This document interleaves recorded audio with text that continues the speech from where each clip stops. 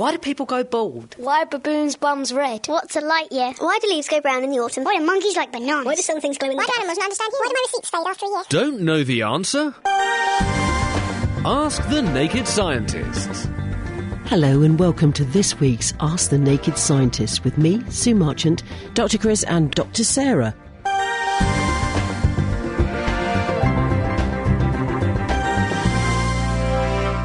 Now then, let's get to some questions now. We've got one here from Foxy who says, when we take vast quantities of oil out of the ground, what happens to the space left behind?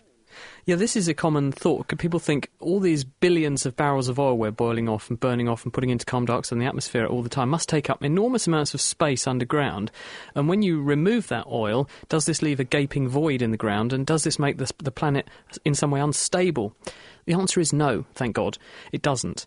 Most of the oil that's in the ground isn't in this giant sort of lake underground, which is how most people envisage oil reserves. In fact, the rocks that contain the oil are, if you like, permeable. They're like rocks with lots of little holes in them. So the oil is soaked into the permeable rock, in the gaps in the rock.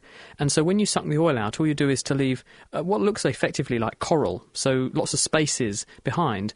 And usually the oil's under pressure, so it wants to come out anyway. And then in order to get the rest of the oil out, the oil companies will inject a substance which doesn't mix with oil, usually something like water, for example, and this pushes the oil up the oil pipeline and replaces the oil deposits with the water. So actually you are putting something back in anyway, and the rock that you're drilling into to get the oil out isn't a complete... There isn't a big gap in the rock. There's just lots of relatively big spaces formed by lots of little spaces joined together. So the rock is very porous, is the word I'm looking for. So I don't think there's too much of a danger of the Earth's crust being destabilised, because given the mass of the Earth, which is about it's 6 times 10 to the 23 kilograms, the Earth. So that's a lot of mass. And the crust is the outer rind, and the oil is a drop in the ocean, literally, of that mass. So we're not doing anything more than just scratching the planet's surface when we take the oil out. Taking coal out is a bit of a different matter, because very often with these big coal seams, you have to leave big pillars of coal behind to prop the roof up, because if you don't, you get what happens to some people in Yorkshire, where they live near old coal workings that weren't properly managed, and their garden disappears down a coal shaft. And they wake up in the morning and they have a coal seam in their garden, well, what's left of one. So yes, you do have to be a bit careful with things like coal, but there you're removing rock effectively, and you're not leaving anything. There's nothing left behind to hold the seam up unless you purposefully leave big pillars of coal behind. So rock with oil in it, probably a lot safer. Right, thank you, Dr. Chris. Tony wants to know what cancer actually is. Can you explain for us, please?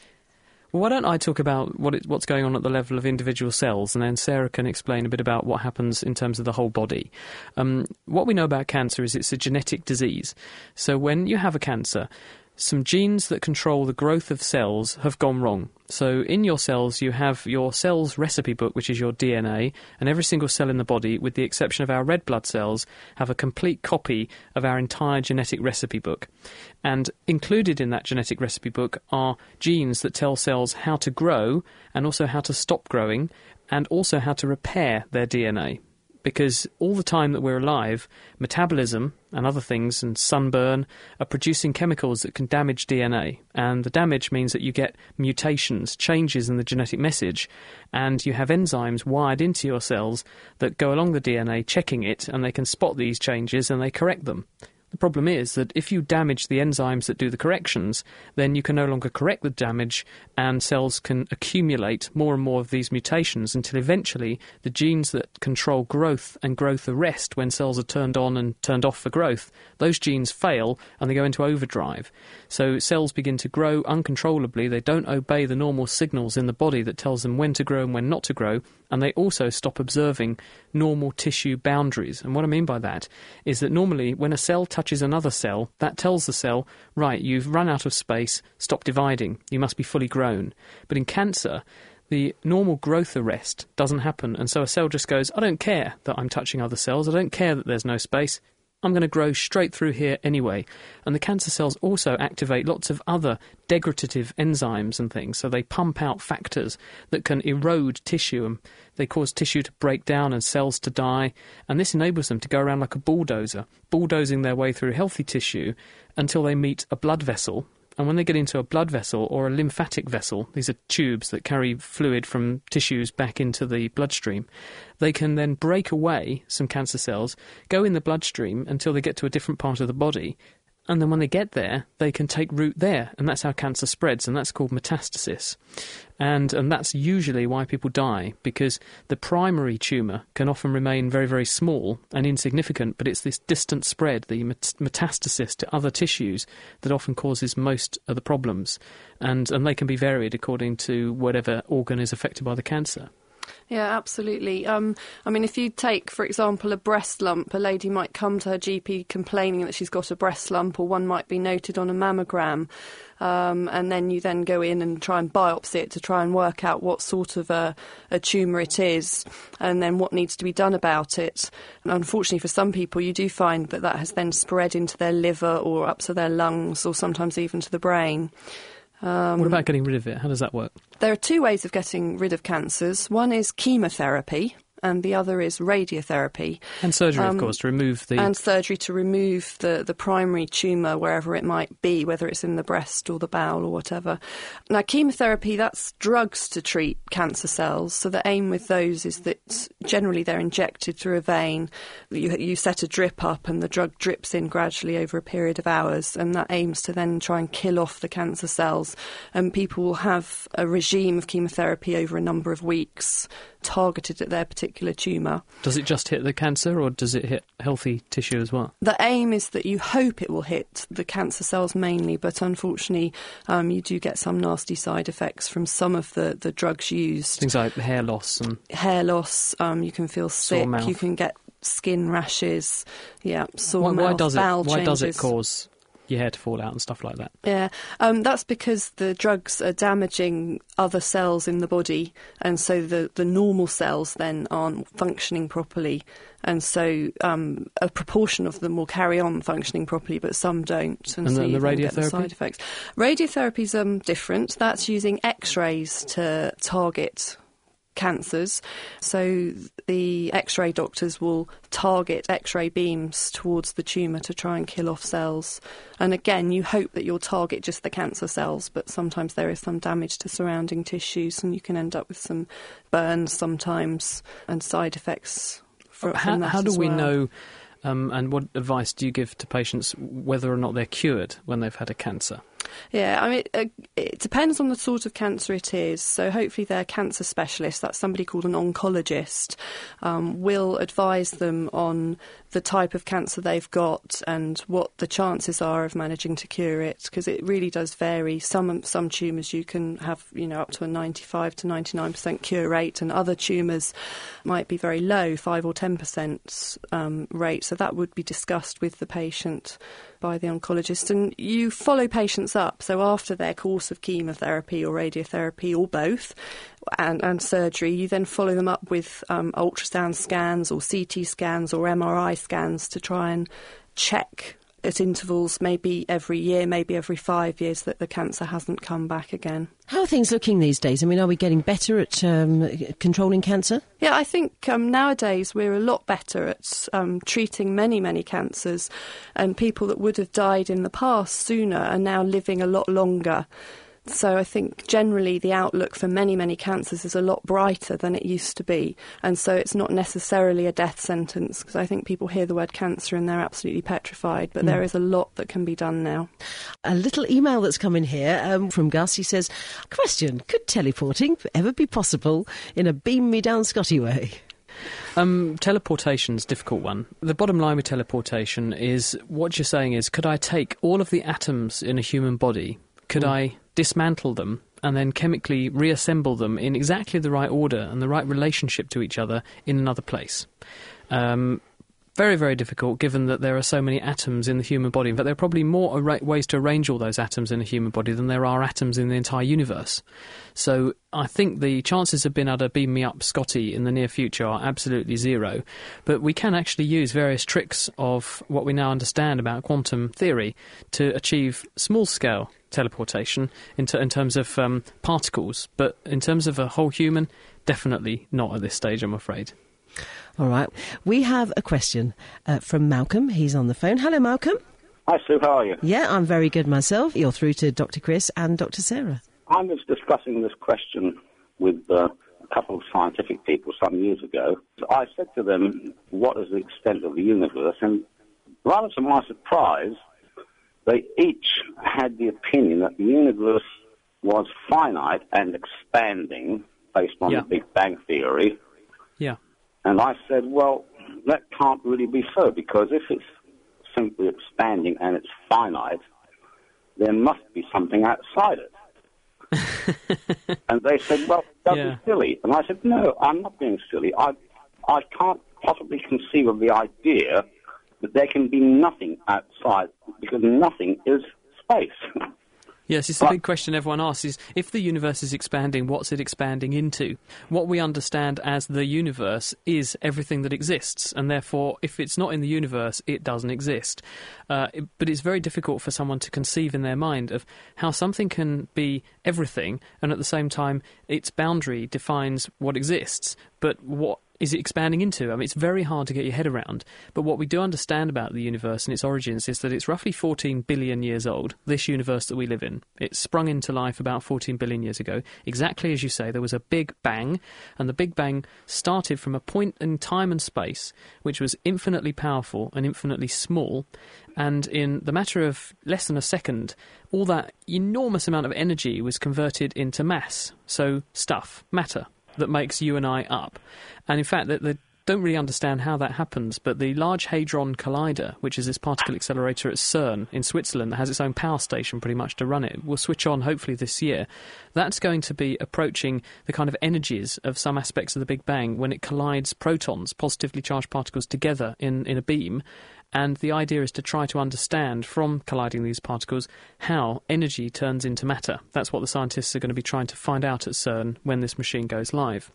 In terms of the universe's expansion, the big question is, we know that the mass, the material that makes us up and the planets and the stuff we can see, if you do the sums, only equates to about 5% of the mass of the universe. So that leaves the question, well, what's the other 95%? Well, the other point is that there's stuff we can't see, and this is called dark matter, and this is probably responsible for gravity. And we know that there's a lot of this dark matter out there in space. There's a big blob of it in the middle of the Milky Way galaxy, for example, and this is responsible for pulling the universe towards itself. Well, if there's dark matter which is very, very massive, and it's pulling things together, but the universe is getting bigger, and we know the universe is getting bigger. How do we know that? Because you can look at stars, and in distant, say the Andromeda galaxy, for example, and you can look at those stars, and if you look at them, the light from them is what's called blue shifted or red shifted, depending upon what they're doing. Yep. And in the case of distant stars, it's all red shifted. So in other words, the stars must be moving away from us. That's because the light from them is being stretched out, and if you make it stretch out, then it must get more red, and that's how we know they're moving away from us, so therefore we know that space is expanding. Well, if the universe is expanding like that, why is it expanding? There must be something which is pushing the universe away or making it bigger.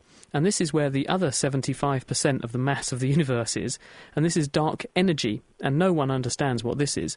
This is some material which pushes the universe apart. It makes up about 70+% of the mass of the universe, but we haven't got a clue what it is. We haven't got a clue how to measure it, and scientists are only just beginning to grapple with what it actually is. And here's the really hard thing to get your head around. It seems that when the universe expands and makes some more universe, it makes some more dark energy. So how does that happen? We just don't know. It's really difficult to understand, but that's exactly why we pay scientists to try and study this stuff. All right, Malcolm, thank you very much. Many thanks. Thank you, take care.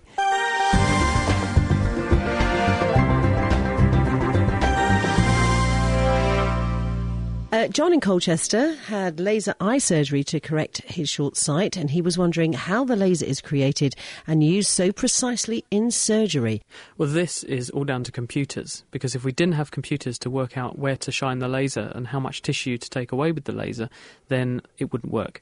The way that laser surgery works, and there's a number of ways of doing this, one of them is called LASIK, which is laser in situ keratomileusis. which is a posh way of saying you use a laser to etch a hole in the front of your cornea of variable thickness.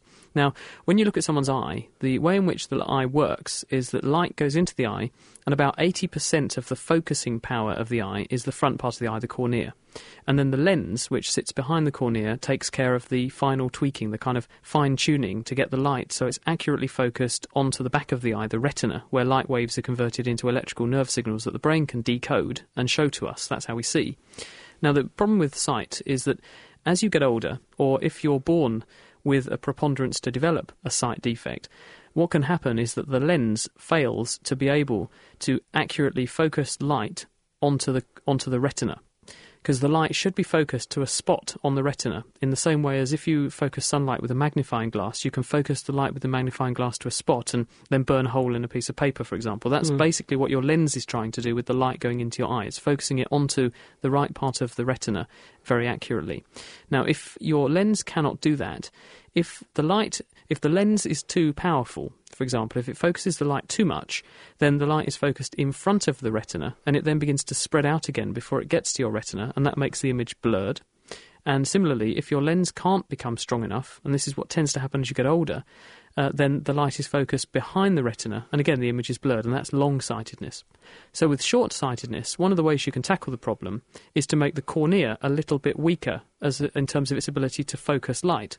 So you take your laser beam, and often they use things like a YAG laser, yttrium argon laser, and various other phenomena-making lasers, and you create a laser beam, and you don't release the beam or power the beam at the eye continuously. You release very short pulses, and these last for microseconds, very, very short amounts of time, and you use very, very accurate focusing so that the laser beam is directed just at the front surface of the eye, and it cuts or blasts out tissue of tiny amounts, slivers, less a cell or just a few cells thick, out to multiple layers of tissue, so that what you do is reshape the front of the eye, and it's a bit like reshaping a magnifying glass to change how strong it is. And the result of that is that when light goes through it in future, it gets refracted or bent slightly less, so the cornea is less strong in terms of its ability to focus. And then when the light goes through the lens, the rest of the focusing kicks in, and the result is that the light is accurately focused onto the retina. And by making accurate measurements of how thick the cornea is, how thick the lens is, and how good the focusing of those relative structures is, a computer program works out which bits of the eye to cut away and how much of it. And when they finish the procedure, the surface layer of the cornea, the epithelium, is folded back over the site, and that protects it, and it all heals up very, very fast, and then you can hopefully see a bit better. The downside is that if you have a really, really severe eye defect, and I think Britney Spears had eyes that were minus about 8 or something, really, really, really short-sighted, and she had it done. There's a danger when people with that degree of short-sightedness have their eyes done like that the cornea can become much weaker, and as a result, when you get a bit older, the cornea can bulge, and this can make your sight get dramatically worse. So it's not without risks, this procedure. It can cause loss of sight, it can cause abnormalities in terms of how well you can see, but in a large number of people it also produces a very much better outcome, which is that your short-sightedness is made dramatically better. By no means permanent, though, because if your eyes continue to deteriorate, you could end up short-sighted again. Thank you very much, John in Colchester. I hope that answers your question. Bernie is on the phone. Hello, Bernie. I heard a wonderful story this morning. I've got a diesel car, and a bus company was running on diesel fuel mixed with urea, artificially manufactured. I couldn't believe it. How does it work? What's the difference? This is an intriguing one. This is a hard question. I don't know why you'd feed urea to an engine as a fuel source if you've made it artificially. I mean, urea is the way the body loses nitrogen. Yeah. So when we eat proteins are made of amino acids, which are building blocks, which all get joined together. And the core, or the linchpin of an amino acid, that's why it's called an amino acid, is nitrogen. So the body can end up with a bit too much nitrogen, and it gets rid of it by turning it into something called urea, which is then excreted in urine. But the thing about urea, the actual chemical formula of urea, it's got a carbon atom with a double bond to an oxygen atom, and then off of the carbon atom is an NH2, so a nitrogen with 2 hydrogens twice.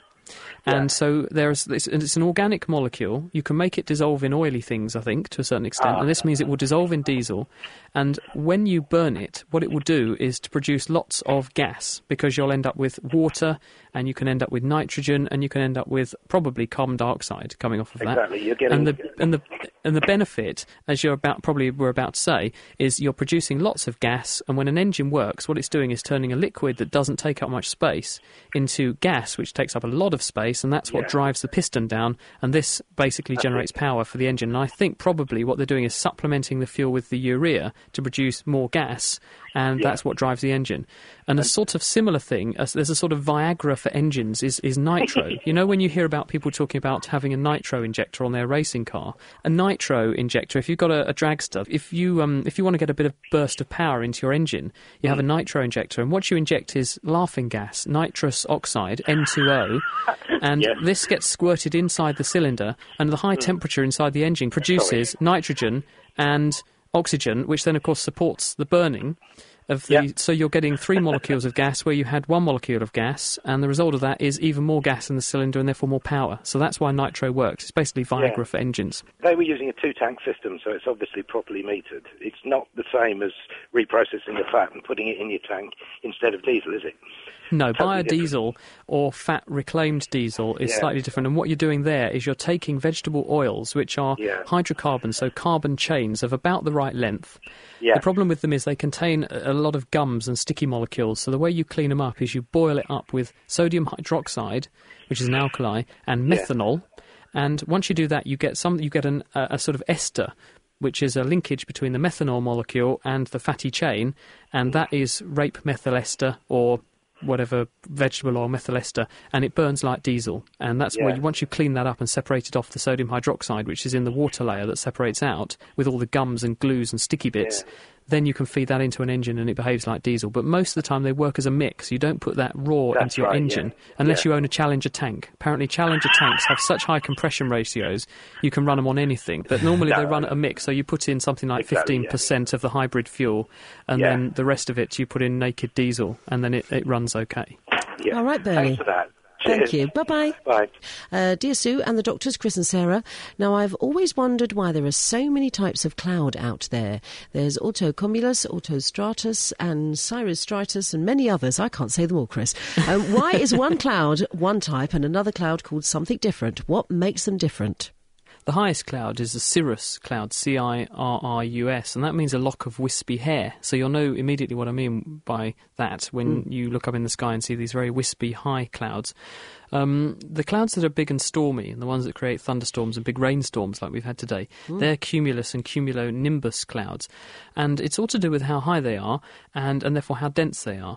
And if you want a really good storm, what you need is a lot of very damp air rising very fast, or being forced to rise very fast, so that what happens is that the air cools quickly and condenses, and it forms this very dense cloud. So it's all down to actually how much water is there and how much water is concentrated in one place. So when you make hurricanes, for example, what drives a hurricane to form is that the sea temperatures over the Caribbean, the Gulf of Mexico, get to about 80 degrees.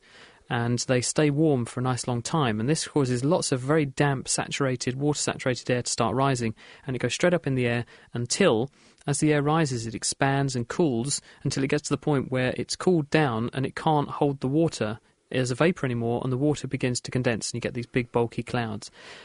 Stray water, which gets higher up, can form higher, wispier clouds, and those are things like the cirrus cloud. So it's all to do with how high the cloud is and how high the water gets and how much water there is there. And that's why you can also see multiple layers of clouds, because you also have sort of streamlining of the wind across the surface of the planet, because if you were to do a sort of cross-section through the Earth's atmosphere, you'd see there are multiple layers of different temperatures, different densities, and therefore different amounts of water.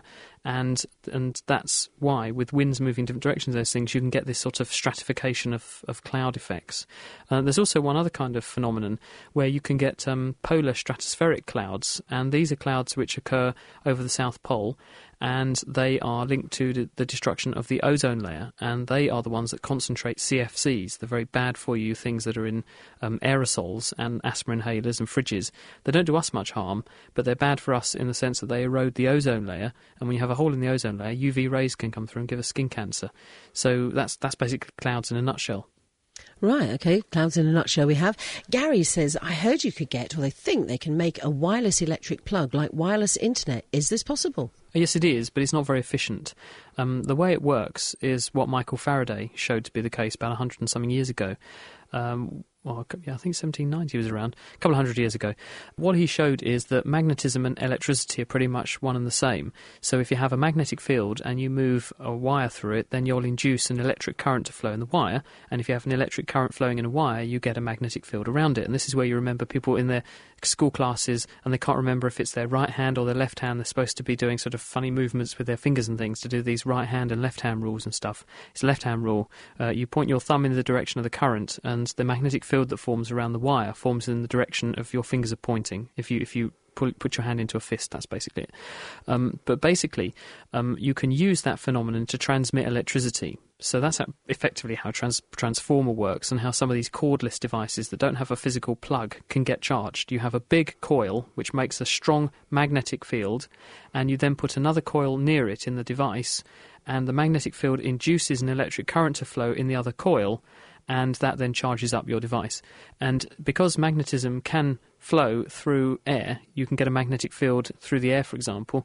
If you have a strong enough magnetic source, then anything placed within that magnetic field can feel the magnetic field, and it can get a current driven in it. So what you do is you have a magnetic field which is changing, so you fire an AC current through it, for example. This makes a changing magnetic field, and then you put another coil in that magnetic field, and the current is induced in that coil. So it can be done, but it's not very efficient, and so that's why people use a bit of wire, because it's cheaper, and it might even be safer. I mean, we don't really know what the effect of these magnetic fields is really on health. I mean, we have some vague ideas they're okay, but we really don't know for sure. That's it for this week. Our doctors will be back with me next week for more Ask the Naked Scientist. But don't forget, you can also catch them on the Naked Scientist podcast, which you can find on the Naked Scientist website, www.nakedscientist.com. The Naked Scientists are sponsored by the Wellcome Trust, the EPSRC and UK Fast. For more information, look us up online at nakedscientists.com.